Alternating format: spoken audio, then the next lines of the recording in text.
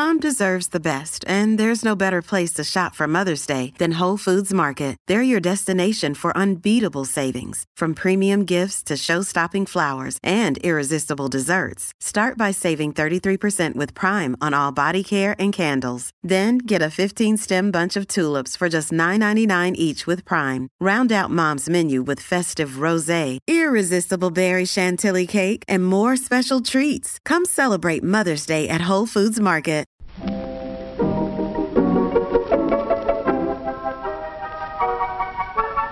Maybe it's just that you don't know how to use social courtesy. Oh, that's old-fashioned. Watch how Lizzie Post and Dan Post Senning act as host and hostess. They know that courtesy means showing respect, thinking of the other person, real friendliness. Hello! And welcome to Awesome Etiquette, where we explore modern etiquette through the lens of consideration, respect, and honesty. On today's show, we take on your quick etiquette questions, from where to use commas in names with suffixes to when to begin eating. These are your burning quick etiquette questions, and we're going to tackle as many of them as possible. All that plus your feedback, etiquette salute, and we're going to continue our postscript segment with Cindy Post Senning on the last 3 developmental stages of childhood and what etiquette you can expect during them. All that, plus Dan Post Senning is back, coming up. Awesome Etiquette comes to you from the studios of Vermont Public Radio and is proud to be produced in Burlington, Vermont by the Emily Post Institute. I'm Lizzie Post. And I'm Dan Post Senning. Oh, yes, you are, and you are back. And I am a new dad. You are a new dad. Can I just say, you knew that Dan had changed when the emails for work emails started coming in with much love, XXOX Dan. It's just like his heart is a million times bigger. I was listening to the shows that you did while I was out on my paternity leave. Totally. And I thought you did a phenomenal job. I just have to start off by saying that. Well, my aunt, your mother, our uncle, we got good family to fill in. I'm proud of them. You know, it made me feel like I was home, hearing these very familiar voices. And totally. I felt well cared for in my work environment with the family coming together. It was so nice. It also made me think about our original vision for this show. Yeah. When we used to sit around and talk about how we wished we could take the conversations that happen at the Emily Post Institute and just share them. That was the part of the work that we enjoyed the most. Yeah. And as is often the case, these sort of moments of challenge oftentimes push you into new territory. Totally. And I think this pushed us into some good new territory. And I want to keep it up. I want to keep bringing more voices onto this show. I thought it was excellent. So thank you. And we're going to get the chance to do that because your mom is going to be back in our postscript segment to talk about the later 3 stages of childhood development that then, how etiquette works within them. Wow, I'm having marbles in the mouth today. I know, it's kind of exciting. Sorry, I'm like, Dan's back, Dan's back, Dan's back. Of course, I've been thinking about this a lot. In fact, I'm still in a bit of a sleep daze. I I've was got gonna that say, you're still in newborn baby mode. 3-hour sleep cycle thing happening. Yeah. Last night, I was in a dream state. I was dreaming I was at the microphone, and the studio had all of the characters that are assembled here now, and we were singing Stand By Me. Oh, Just really? so you know. We were singing Stand By Me. Okay, we will have a couch session later to analyze that one. No, I'm just kidding.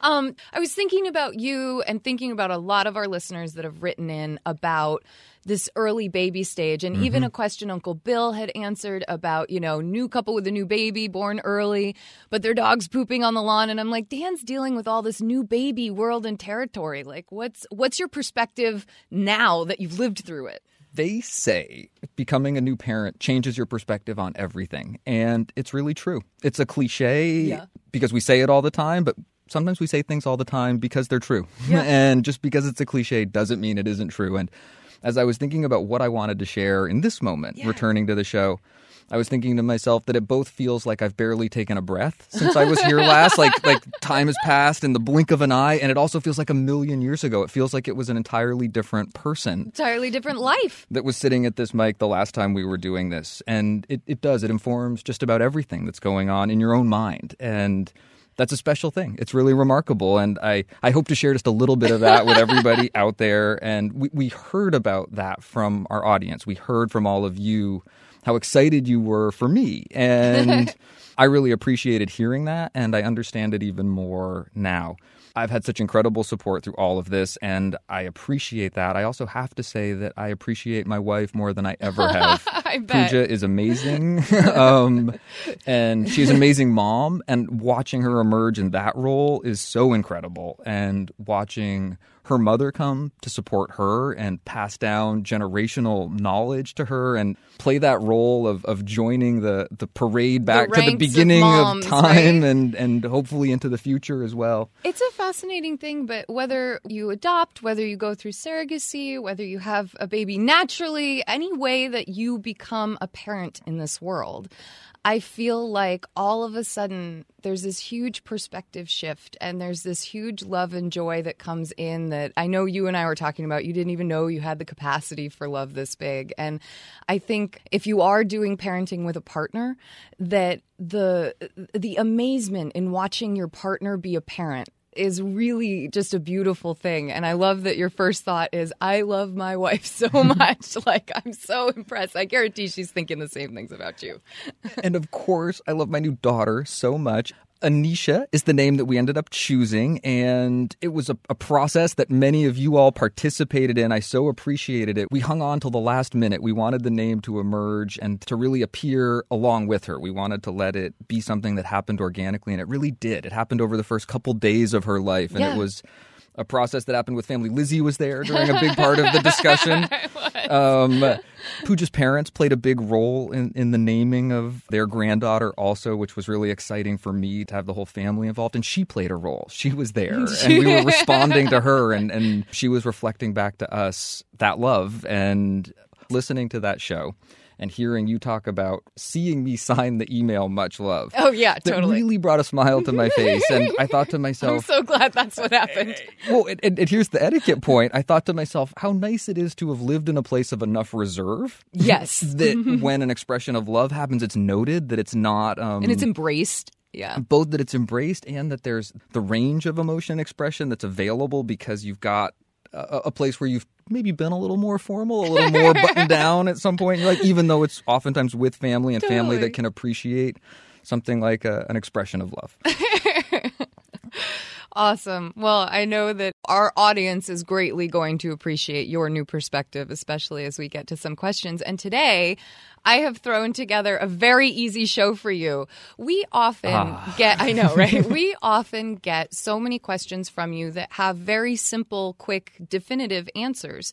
And we don't always use those questions right as they come in because a lot of the time we're seeking questions that give us back and forth and dialogue and gray area and things like that. But we love these questions. You want these questions answered, so we save them up and we run through like 15 short questions for a show. So today is one of our short question shows where we are going hardcore on etiquette. And we are so excited to give you the answers you've been waiting for. I loved the script when I saw it. And I would tell people this is definitely a show to bookmark because we will also cover some very standard points of etiquette, questions where we think there is an answer. Should we get to those questions? Let's do it. On every episode of Awesome Etiquette, we take your questions on how to behave. And if you have a question for us, you can email it to awesomeetiquette@emilypost.com. Leave us a voicemail at 802-858-KIND. That's 802-858-5463. Or hit us up on Twitter and Facebook. Just use the hashtag Awesome Etiquette so we know you want your question on the show. Our first question today has to do with commas around suffixes.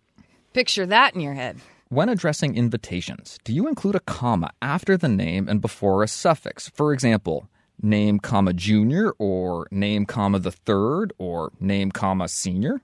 Thank you for your help, Melissa.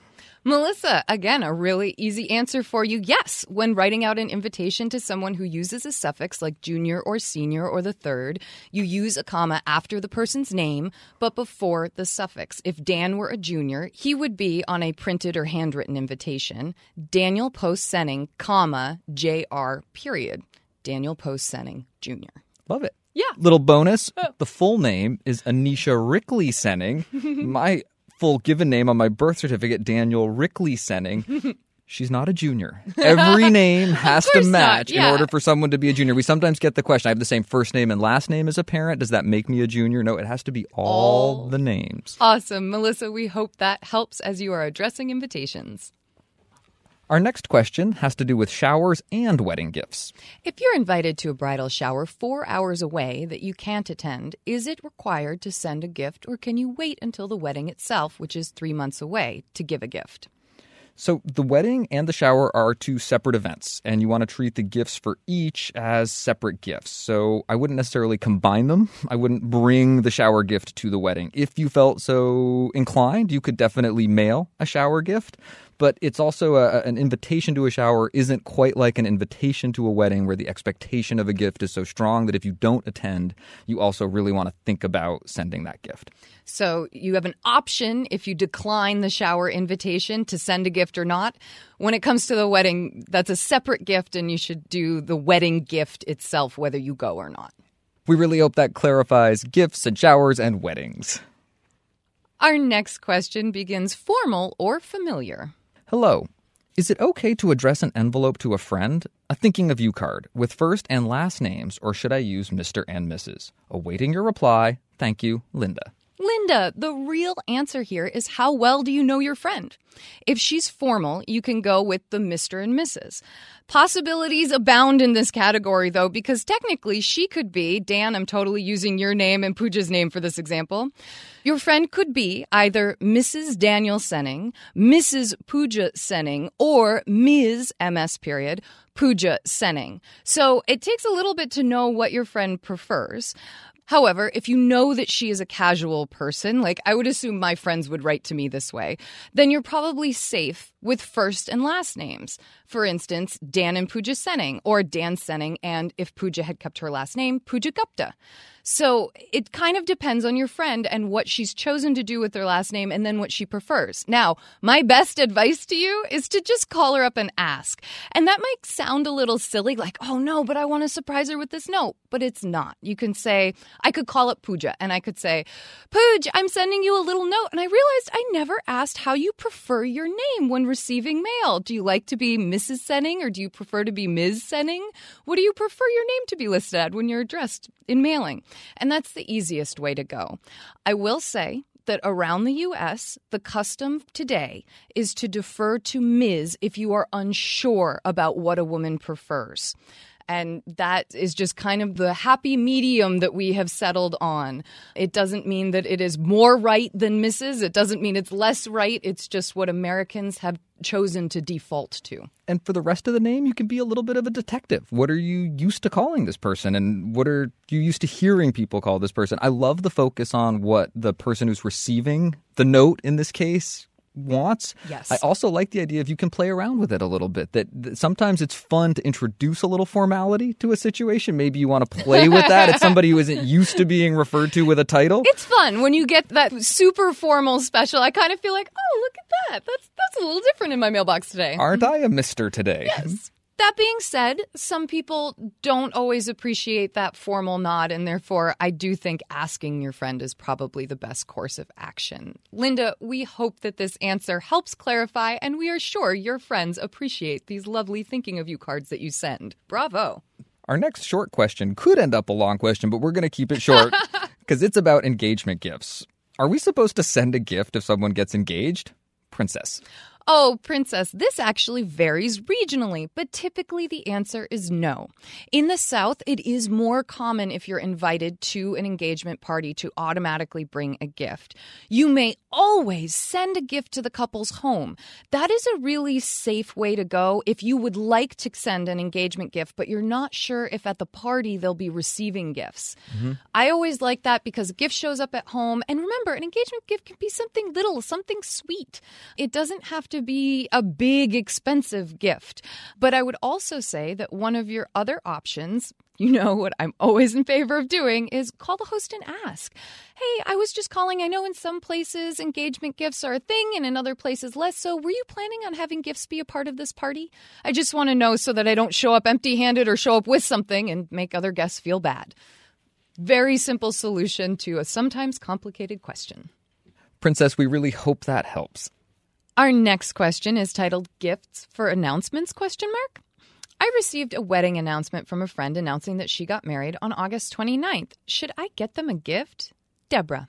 Deborah, no gift is necessary in reply to a wedding announcement. It doesn't mean that you can't send a gift if you're inspired by hearing that someone is recently married and you really want to share your enthusiasm and your excitement. But the wedding announcement is not like an invitation to a wedding. And sometimes people get their etiquette signals crossed. It can be tempting because it is so exciting to think, boy, I really should send a gift in response to this announcement. But it's not a traditional expectation. In fact, oftentimes those announcements are sent far and wide, and people really want to be able to share the news without burdening people with that expectation. So don't feel bad if you don't reply to a wedding announcement with a gift. You can always send a card, and this is true for any announcement. If it's a baby announcement, if it's a graduation announcement, if it's a job or a retirement announcement, no gift is required. So we hope that clarifies, and lots more cards get sent. Awesome Etiquette gets support from Storyworth. There are some stories about your mom's life that you truly never get tired of hearing. From hilarious to heartfelt, tear-jerking to plot-twisting, Mom's retelling of the events always brings a bit of joy. Just in time for Mother's Day, we here at Awesome Etiquette found the perfect gift that can capture all of your mom's stories for your family forever. It's called Storyworth. Storyworth helps you preserve precious memories and stories from your mom or a mother figure in your life for years to come. Here's how it works. Each week, Storyworth emails your loved one a thought-provoking question that you get to help pick. What was your first job? Who was your first crush? Storyworth makes the writing process a breeze. All your loved one needs to do is to respond to the email prompt with a story. Long or short, it doesn't matter. I did this with my mom, and it was really, really rewarding. You'll be emailed a copy of your loved one's responses as they're submitted over the course of the year. You'll get to enjoy their retelling of the stories, some you probably already know, or maybe the ones that you're surprised by you haven't heard before. After that year of fun discovery and reminiscing, Storyworth compiles your loved one's stories and photos into a beautiful keepsake hardcover book that you'll be able to share and revisit for generations to come. You can even keep a copy of the book for yourself. Give all the moms in your life a unique, heartfelt gift that you all will cherish for years. Storyworth. Right now, save $10 on your first purchase when you go to storyworth.com/manners. That's Storyworth, STORYWORTH.com/manners. It's manners with an S, to save $10 on your first purchase. And now, back to our show. Our next question is another question that can get long, but we're going to try to keep our answers short on hosting showers. Who should host a baby shower? Susan wants to know. Susan, any friend or family of the parent or parents may host a shower. It used to be that immediate family did not throw a shower. And I know some of our audience hates this phrase, but the reasoning was that it looked like a grab for gifts. It looked like you were trying to get gifts for your own child or your sister. And nowadays, we just don't think of things quite that way. So the rule has changed, and it is absolutely appropriate for anyone close to one of the parents or both parents to throw a shower. This is one of those situations where a traditional etiquette has changed and it's evolved because of the situation that we live in these days. It used to be that people tended to grow up and get married in the same town that they were raised in, and there were close friends around who could play that role that immediate family often wants to play of really supporting and caring for someone. Today, someone might live in a city that's 100 or many hundreds of miles away from where they were raised, and they don't have that same immediate close friend network that can host the shower. And if family want to step in and play that role, it's important for that shower to still be a possibility in people's lives, and that's entirely appropriate for them to do so. Oftentimes what Dan's talking about, the way it'll go down is that a mom or a sister will come and visit the pregnant mom or couple or father, as single dads sometimes would like to start a family on their own. And they'll come into the town and then host the shower, because sometimes when you're in that new city or that space where you don't have a really close network, it can feel like a burden for someone who's not quite as intimately close with you to host a shower like that. And so it's kind of nice when a sister or a mother or a brother or somebody comes in and says, Give me a list of your friends and let's host you this shower and get you set up in your new world. And I think that it's really nice that in our kind of modern etiquette era, we've allowed for ways for everyone to feel supported. And similarly, I've seen people return home for a shower event. And Yes. that can also be a really nice way for it to happen and to facilitate that showering of gifts that close friends and family want to participate in. Absolutely. So, Susan, I hope there are lots of very fun baby showers in your future. And we'll avoid talking about the Jack and Jill shower until a longer question show. Our next question begins, house guest gifts. Arguing with my husband. We will be visiting a friend or associate this weekend and we'll be spending the night at their home. I say we need to bring a gift. He does not want to. Am I wrong? Patty. Patty, you're right. A gift is customary when you are someone's house guest. But I will say that your husband is also a little bit right because you don't actually have to bring that gift to the house the night that you're staying. I personally think that for a one night overnight, it's easier if you do. I always think bringing the gift with you makes it really simple. You give that gift. It's very clear. It's happened. It's good. It's not like your host is expecting it, but boy, it is a really nice thing as a host when someone does do it. But I'll say that you don't have to. You and your husband might choose to take this couple out to dinner or maybe cook them a dinner in their own home if that's preferable. You might take them to a show or an outing of some sort while you visit. You might also send a gift afterwards with a thank you note. I would advise, cousin, tell me if I'm wrong, but I would advise making sure that happens within the week after you visited, like 2-week extension maybe. But if the gift shows up like a month later, it's still really nice, but you've kind of missed this sweet spot of exchange, of generosity and gratitude. And I feel like you don't want to delay that too long. Do you think? No, I agree. And partially because you don't want to leave them in that place of, if they are wondering about the absence of the signal indicating something about the hospitality or gosh, just I didn't even think of that. The potential for them to wonder about whether or not it's going to happen starts to open up. And you want to save that possibility from ever emerging. I learned something new. What'd you learn? I love the way you're thinking about a short visit coming with something in hand. It makes such perfect sense because oftentimes people think, oh, I will take them out or I'll do something nice for them or I'll pick up the tab for it. And that's a great way as a guest to play the role of a guest well and to do something nice for your host, but you might not have that opportunity. I was going to say, sometimes it doesn't emerge. Really clever. I like that idea, and I like that distinction. That's a little twist I'm going to add to my short answers in the future. Thank you, Patty. I love it when I learn something new on the show, too. Sure, there's a lot to learn, but it's worth it. And learning is easy. One way is by watching others. Our next question begins, and it's one of my favorites, fork or fingers? Is it proper to eat chicken with bones, pork chops, or lamb chops and bacon with our fingers? I almost can't answer this because I eat with my fingers all the time. Dan, you take us away on this one. I feel like you're more appropriate. So clearly there is a great debate here. And no debate. I'm just in the wrong. I often eat alone, and so nobody sees me. Keep going. Because this is an etiquette podcast, we are going to defer to the more formal standard. And we're going to say that if you are sitting at a place setting where there are utensils, and there are utensils presented for the course that you're eating, you're going to use those utensils to eat that food. And the story that I often tell is one from my mother, and we did a special dinner for my father's 70th birthday a couple years ago. And we ended up at a restaurant that we had to travel to visit and having what I would consider a nice meal together as a family. This was a special dinner out. And there was a special rack of lamb that night, and a couple of people had it. And when that lamb comes, it looks like a meat lollipop. It's got that perfect bone that's been exposed, and you just want to pick it up and get that last, most tasty, delicious morsel. But we say, in those really formal situations, you want to be careful. You don't want to pick things up with your fingers. And my mother was playing her role of host very well that night and offered the dispensation, said something along the lines of, it would be a shame to let that last bite go unused. Please don't be shy. And I didn't feel terrible even being in this nice restaurant doing it because it was such a perfect opportunity. I had the dispensation from the host, but even among family, I wouldn't have necessarily gone into that plate of food with my fingers without that offer from the host at that meal. Ironically, this shows the difference between our two immediate families within our larger family, because my father would be like, there's no question. There are bones on the table. You pick it up and you eat it with your fingers. However, he really would, and he would do it at a restaurant setting, even if it's formal with his family around, but he wouldn't do it at a business meal. He wouldn't do it if he was with guests with whom he was unsure whether they would find it appropriate or not.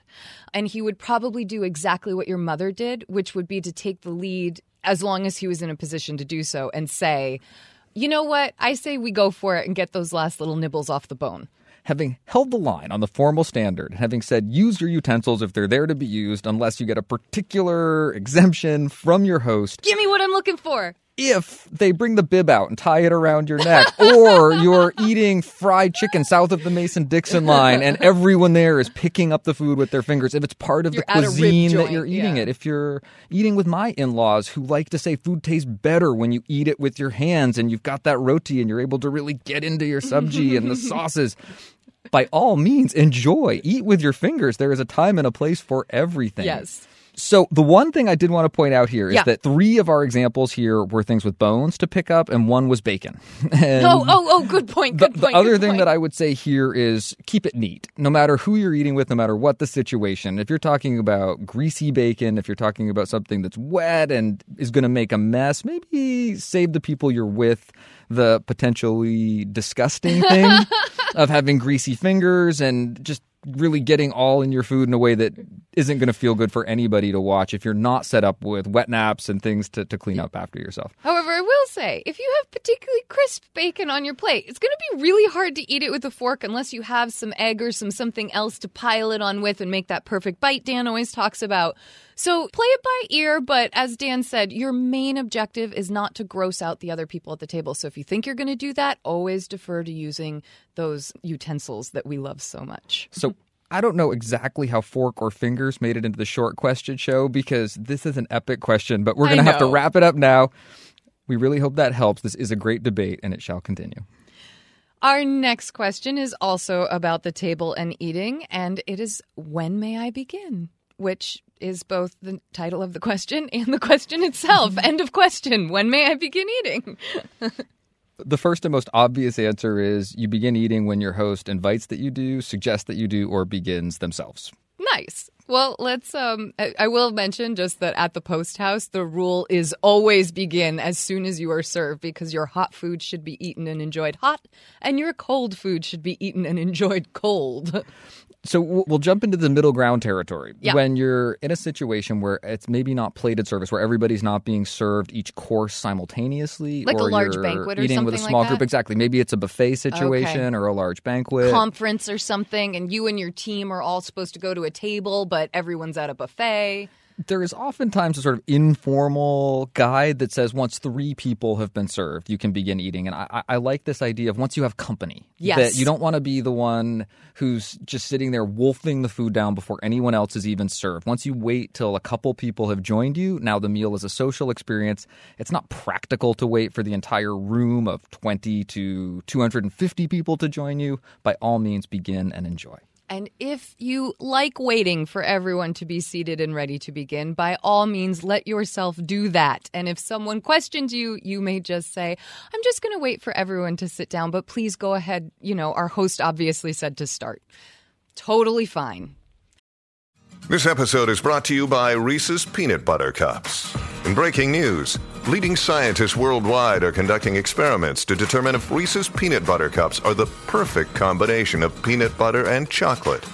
However, it appears the study was inconclusive, as the scientists couldn't help but eat all the Reese's.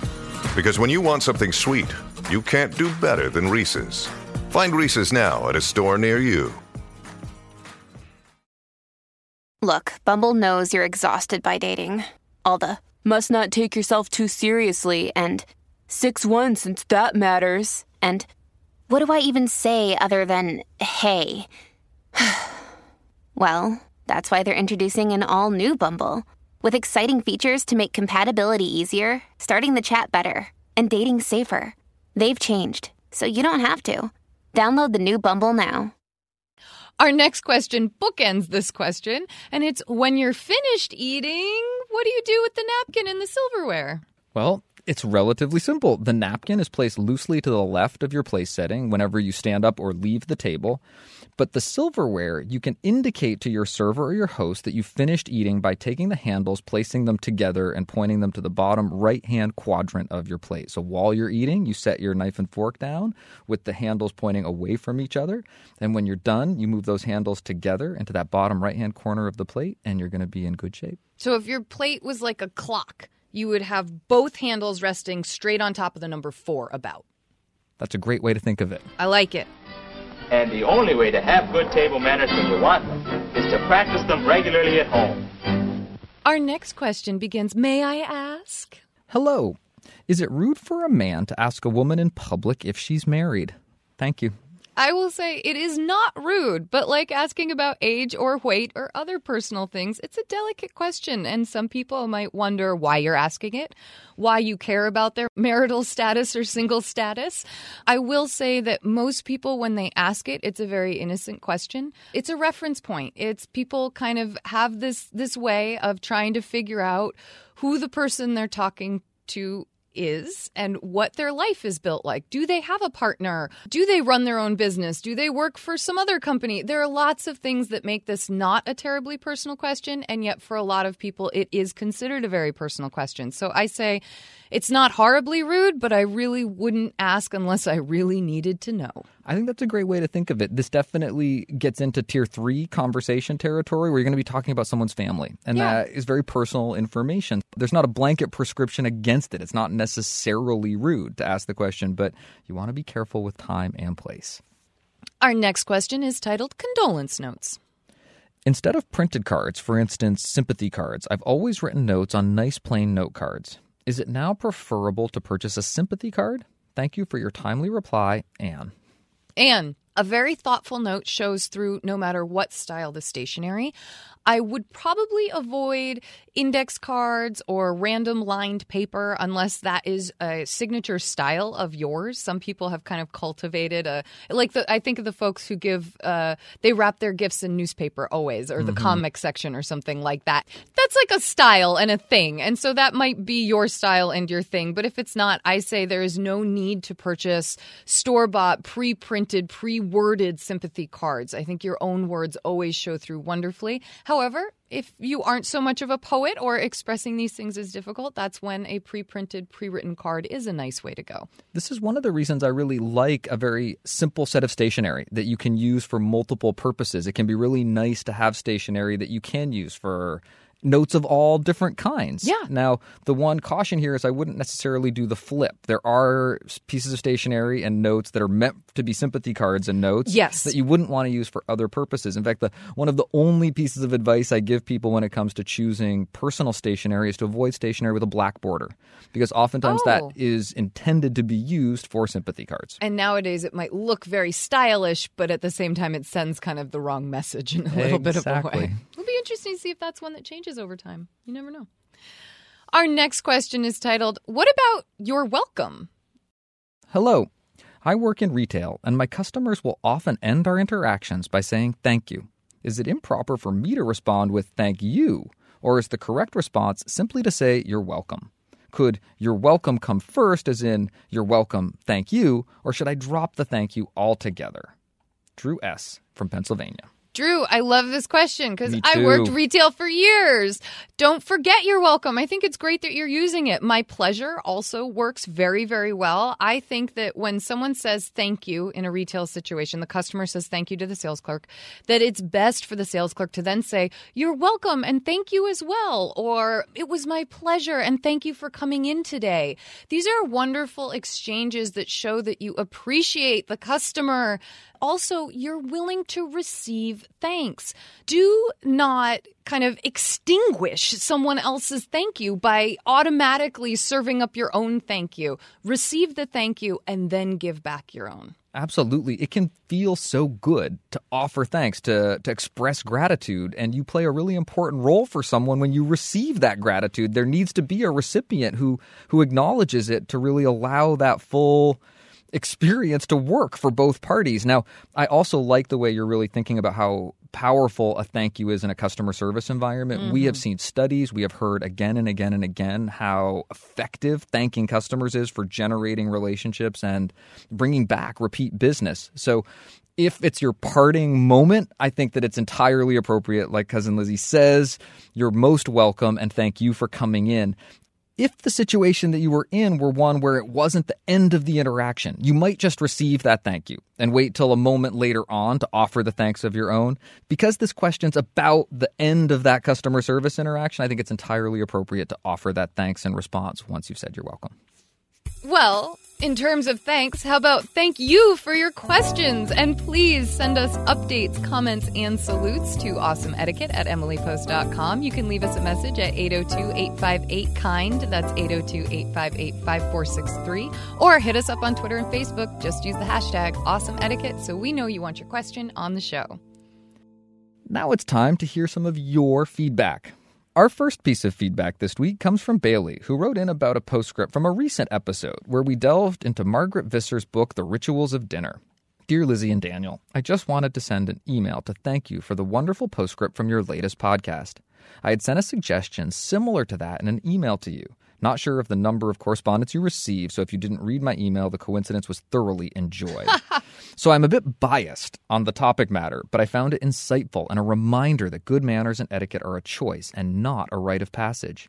The name Margaret Visser was new to me, but after hearing what she had to say on the ritual of table manners, I immediately searched her online to see what other information I might gather from her. It is always wonderful to be able to delve into the study of etiquette even more. The introduction was most appreciated. Thank you for your wonderful podcast, and Daniel, best wishes for the upcoming birth of your first child. Sincerely, Bailey. Bailey, isn't that nice? Thank you so much. I really do appreciate it. And like you, we so appreciate Margaret Visser. My gosh. She really is a wealth of knowledge and a joy to read. She can turn a phrase, and on my very short list is her relatively new book on the importance of thank you, which I will confess I have not tackled yet, but am really eager to take a look at. Stephanie had a response that I think many of you out there will love. She wanted to write in after hearing our advice in episode 122 to a listener who was managing parents during her labor. Dan, you can confirm how this sounds. Hi, Lizzie and Dan. As a healthcare professional, I wanted to respond to the listener in episode 122 who was concerned about her family in the room just after the birth of her child. Your nurse can be a great resource for you to get help with some aspects of this. You can tell your nurse or put it in your birth plan that you'd like for certain people to be or not be in the room, or that you would like help with getting visitors out after a certain amount of time, or that you don't want visitors until you say it's okay. We can't keep them from sitting in public waiting rooms, but we can certainly keep them out of your room. I've had patients tell me early in the day, my sister is coming by later, but I don't want her here for more than an hour. Can you help with that? And after an hour, we always seem to find an excuse to shuffle them out of the room. We've also held visitors before or after a certain time or until a patient is finished with a certain procedure. Being in the hospital, even for something exciting like a birth, is an exhausting experience. When I'm taking care of you, my job is to be your advocate. Sometimes that's to a doctor. Sometimes that's to a well-meaning relative, and sometimes that's even to the patient themselves. Even more than pass medications or check blood pressures, that is what we do all day. Please do not hesitate to ask your nurses for help in advocating for yourself. Thanks for the great show, Stephanie. And Stephanie, thank you for your incredible feedback. It landed at a moment of great receptivity here at the podcast. I bet. I am in a moment of absolute awe at nurses and hospital staff more broadly, general. but very particularly nurses. We were so well taken care of, and the nursing profession has made a strong impact on my life recently. Thank you for reminding us of the important role that nurses can play in these types of situations in all kinds of different ways. I also really keyed on something else you put in your answer, which is that to put it in your birth plan. It's such great advice. And anytime you can think ahead about what you want before the intensity of the experience or you find yourself in a really new circumstance or situation, we found the nurses at the hospital really receptive to honoring that birth plan. And it was a really important part of having an experience that worked well for us. That idea of preparation and thinking about how you want to manage visitors was something that came up in the question that you're responding to, and was also really important and is a great thing to be doing. I think what was really nice, too, is that Stephanie leaves room for that to change. Mm-hmm. That if you put in your birth plan that you want your mom there, and then all of a sudden it turns out like it feels like too many people, that it's okay for that to change. And I think knowing that your nurses are there to advocate is just such a wonderful reassurance. So, Stephanie, thank you so much for sharing that with us. We also heard from Werner, who wrote in about episode 121 and wanted to chime in on the trend of not texting during the holidays. Yes, I'm glad this really is a trend and not just in my life. Your last episode, 121, was really touching. It felt almost like a goodbye, but with the huge advantage of actually being just a transition. I wish you all the best for your new circumstances and that everything goes as smoothly as can be hoped. By the way, since I'm one of the probably many of your listeners that are mainly using Spotify, it would be great if you could set up a new channel there as well. For now, I installed Stitcher on my phone. We are working on it. Noted. I am back from my leave, and we will be adding ourselves to even more networks in the coming weeks. In regards to your recent question to your listeners about texting, maybe you're on to something. I can absolutely confirm your suspicion that people seem to slowly switch from excessive texting to face-to-face conversations, or at least phone calls. I've had several friends who used to use emails and texts as their favorite and sometimes almost sole means of communication, who not too long ago started calling or suggested to meet up in person again. I didn't consider this to be a broad phenomenon up until now, even outside Europe as it seems. Maybe it has to do with the overall amount of written email conversation one has to handle in most workplaces nowadays. Or maybe we just grew out of that formerly new possibility of mailing and texting whenever you are with your phone or tablet. I am looking forward to hearing what some of the other listeners think. And if you have a question about what is usual behavior in Germany, please let me know. I am glad to give something back to you for all of those entertaining and enlightening hours of listening to your voices. Thank you for being the way you are and doing what you do in a way that I can't imagine anyone could do any better. Best regards from a small town near Munich. Yours sincerely, Werner. Werner, thank you so much for that feedback. I love it because I love this topic, but I also really want to say thank you for offering to let us know about German customs and German etiquette. I would invite any of our international audience to please send us tidbits, send us things. I loved it when our listeners have shared the different etiquette and manner norms in their countries, and it's been exciting to read that, and we would love to put together some postscript segments about that. So please send us your etiquette from around the world. Thank you for sending your thoughts and updates. Please keep them coming. You can send your comment or update to awesomeetiquette@emilypost.com or leave us a message at 802-858-KIND. That's 802-858-5463. I am really excited because your mother, my Aunt Cindy, is back with us today after co-hosting with me last week to continue our postscript segment on the developmental stages of childhood and how you can teach etiquette during them. I was so excited that you didn't get through all of the stages last week because that means I get to be here for the conclusion of this postscript, and I get to be in studio with my mother, who I thought did an incredible job last week filling in and sharing the news of the birth of Anisha with our audience. So thank you for both filling in and for coming back one more time. Well, it was definitely my pleasure, and thanks to both of you for inviting me. I really enjoyed it. And I'm really looking forward to just spending a few minutes with you all today. Excellent. And for anybody out there that didn't catch last week's episode, definitely do whatever you need to do to go back one show in your playlist or your phone and take a listen to the postscript, because we introduced the whole concept of teaching etiquette that's appropriate at different developmental stages in life. And Cindy outlines a little bit where the concept of these developmental stages came from and the work that went into identifying them. So last week, to summarize, you talked about... So last week we started with the first 3 stages: birth to 1 year, which is waking to the world; 1 to 3 years we call learning the basics; and 3 to 5 years, the age of discovery. This week, I'm going to move ahead and pick up with stage 4, which we like to call the socialization years. This covers kids who are age 6 through 10, I would say, and it's an important time in their lives. They're building friendships, they're doing group work at school, they're joining teams, they're going to parties without their parents. They're really moving out and on their own a little bit. And as you watch these various stages, you're going to see that happening more and more.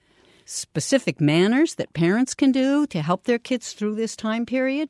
I would start with the one we consider so important. Kids this age, even a 6-year-old, should be able to write his or her own thank you note. You do not need to be writing them for them. They're all learning some form of inventive spelling, and you can be encouraging that, even requiring it in your home. Some parents actually won't let their kids play with something or wear something until they've written the thank you note. Sportsmanship, oh my gosh, there is nothing like a 7 or 8-year-old who has decided that their favorite team might just be the New England Patriots. That would be the best, wouldn't it, Dan? I was thinking we might actually get through the show without mentioning the most incredible Super Bowl of all time. Sorry, everyone. No way. But let me tell you, there are a lot of 6 through 10-year-olds who were pretty psyched about that game. And it was a great game for parents to watch with their kids. Sports are very important to kids in this age group. And it's a perfect time for you as parents to be working with your kids on different sportsmanship issues, both on the field and off the field. Very important. We are in a competitive society, and I want to be sure that you understand this is more than just about sports. It's also when you have a friend who's doing their first piano recital, or it's when you're in a science fair and you're competing your project against somebody else's. Sportsmanship runs the gamut. It's very important. The final one that I want to just impress upon you for this age group is that kids are in school all day long, many, many, many days of the year. And I want to be sure kids know that their respect should not be shown just to their teacher, who's the person who can give them a good grade, but also to the janitor or the school nurse or the people in the office. Kids need to learn respect for all the different adults they encounter in their lives. I really like this stage. This is the beginning of someone's own social life. And we often get the question of, well, when is it reasonable to start expecting my son or daughter to write a thank you note? Right. And it's also nice, and I know these ages aren't rock-solid markers. It's nice to have some idea of when is a reasonable time to start having some of those appropriate social expectations of a child. Exactly. So let's move on to stage 5, shall we? I call stage 5 the bumpy years. Stage 5 are your 11 to 14-year-olds. Middle school, kind of later middle school. This is a hard age. It's a difficult time. What's going on for kids developmentally is kind of crazy.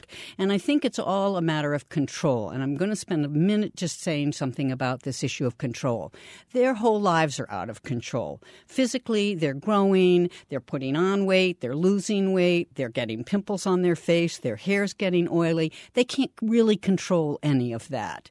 Their cognitive development is out of control. They're moving from being concrete thinkers to abstract thinkers. Sometimes they see something very concretely. They can see the abstract form of whatever it is the communication is. Fascinating. Very hard. And they can't always control when they can do which of those two things.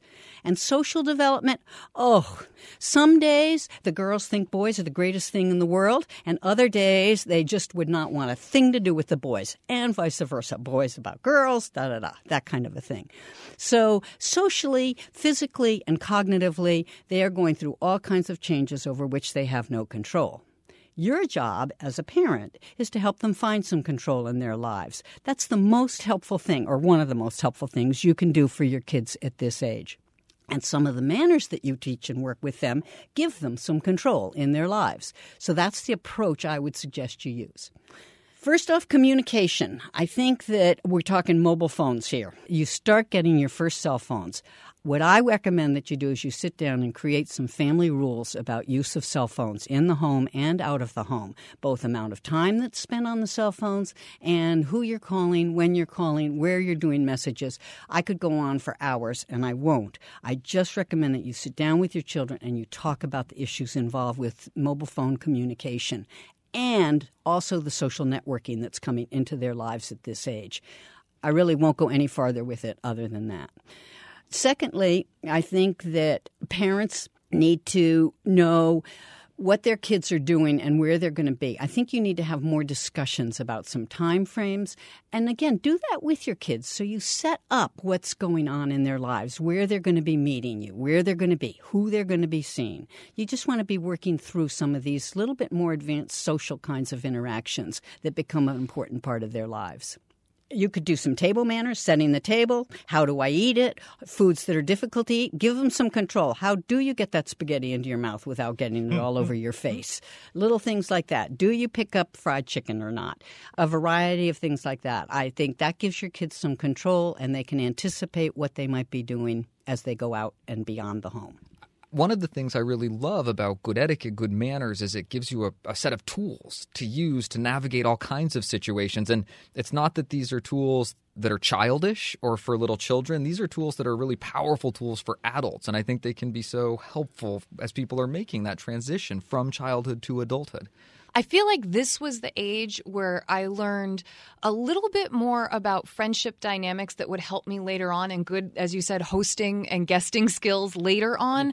So it wasn't just about going over to my friend's house and knowing how to share or play nicely together, but it was about knowing how to not ditch a friend when a second invitation would come along. It was about making some of the really good choices. And mom and dad were letting me, do them on my own and learn what felt right, what didn't feel right, and why, or they'd encourage me towards the more right decision. And I thought it was just a little more complex than your average, here's how you behave at someone else's home. It was kind of an interesting age. It is an interesting age. Talking about that, as we move on, trust me, it just gets a little bit harder for them. The last stage of development that we have identified is what we call stage 6, and that is on the threshold. Those are your 15 to 18-year-olds, those teens. This is the phase at which kids begin to move away from any of the social norms that you've really been teaching them and create their own. Teens are a little bit like twos. We talk about teens being tough years and we talk about terrible twos. That's because we're really doing a major separation from parents in slightly different ways. But as teens, we're doing it hugely. And I think that for some teens, it moves quite easily. They're able to offload your norms and onload their own, and it's quite simple. And those parents will tell you, teens, that wasn't bad. I had a great time. I loved being with my teens. And you'll have other parents who just struggle with their children getting through the teen years. And all I can say is that it's important for them developmentally, and what you can do for them as parents is create kind of some external structures that will help them maneuver this difficult time in their lives. A specific manner that I like to work with parents on has to do with entertaining, a great social development skill that they need to learn. Have that party at your house. You're going to be there. Other parents may call you to find out whether or not there's going to be an adult present, and I think you should be able to tell them there will be. What I like to suggest is that you are not a guest at the party. You are there as a parent. So you're kind of around as kids arrive. They see that you're there, and then you move up to your room and you watch TV for 20 minutes, at which point you come down, pass kind of through the living room and get a cup of tea for yourself. And you pass back through the living room. You might wave to somebody or say hi, but you go on back to your room and pick up your TV show or read your book or whatever you're doing. And another 20 minutes, half hour later, you need something to go with that tea. The point is that the kids see you as being present. You're an adult who's present. You are not participating in the party, but you are present to help out if there are any problems. This is one of those places where, learning from my mother, I felt empowered to give advice, even though I hadn't personally gone through the stage of parenting myself. Because I'd heard my mom say so many times that teens' job at this stage of life is to challenge some of the things they've been brought up with, that their job is to question. And that's part of that taking ownership of each of these concepts and ideas that they've been taught throughout these other stages of development. And it's given me a lot of confidence to be able to tell parents that, it's okay. This is your teen doing their job. It's not that they're just being difficult. This is part of this stage of development. And there is a good chance, there is a strong likelihood that once that questioning period has had a chance to play its way out, that the standards they're going to return to are going to be those standards that you've really embodied for them through the first 5 stages of development. And that's, I think, a really reassuring thought for many parents, and I think it's an important one. I know that it is. And with the many parents that I've talked to, they find that reassuring. And I think that that's really what it's all about. I'll also just mention that as a teen, hearing my mother talk about this, I found it so frustrating to find out that my mother was always one stage of social development ahead of me. that she always knew where I was at, probably more than I did myself. And that I think it happened intuitively before you had defined and articulated these stages in the way that you did in the last 15 years. But I definitely was aware that my mother was thinking like this even as I was growing up. Maybe I learned some of that from you, actually. But I want to just tell you that there are 2 pieces of advice that I would give to any of you if you never heard another one of these social stages of development. My first piece of advice is to know what to expect from your child and then expect it. So both developmentally and, as I said way at the beginning, who your child is individually. Don't over or under expect, because you set your child up for failure if you do either of those things. And the second piece of advice I call the golden rule of parenting. It's very simple. Be the kind of person that you want your child to grow up to be. So if you want them to be a considerate, respectful, and honest adult, that's what you must be all of the time. It's a hard task. Take it on. Make yourself be that person, and your children will be those people. Boy, I'm sitting here thinking to myself, that is a real charge. And as I embark on this journey of parenthood, I appreciate the advice. They're watching you all the time, Dan, all the time. Well, I want to thank my mother for being with us. It's truly a special thing to be talking about parenthood, particularly at this time in my life. So thank you so much for joining us. We really appreciate it. Well, you're very welcome. It has been my distinct pleasure. Of course, having understanding parents doesn't eliminate all the problems, but it goes a long way towards lessening the tensions that give to early adolescence its name, the age of turmoil. Well, we like to end our show on a high note, so we turn to you to hear about the good etiquette you're seeing and experiencing out in the world, and that can come in so many forms. Today's salute came in from Lynn during Inauguration Week, and I think it's a good reminder that good etiquette can be seen at all ages. Lynn writes, my etiquette salute goes out to Barbara and Jenna Bush for writing their letter to Sasha and Malia Obama, wishing them well as they move out of the White House and into the next phase of their lives, and for sharing that letter with us. And it was great to be reminded of that first letter Barbara and Jenna wrote to the young Obama girls who were just starting to live in the White House. Both letters were a heartwarming example of thoughtfulness, empathy, and respectful encouragement that they are giving to these young women. Thanks for the podcast, Lynn. What a lovely salute. That's our show for today. Thank you so much for listening, and thank you to everyone who sent us something. You can send us your next question, comment, or salute to awesomeetiquette@emilypost.com. You can leave us a message at 802-858-KIND. That's 802-858-5463. On Twitter, I'm at Daniel_Post. And I'm at Lizzie A. Post. On Facebook, we're Awesome Etiquette and The Emily Post Institute. You can help us out. Please subscribe on iTunes and leave us a review. Our show is edited by Chris Albertine.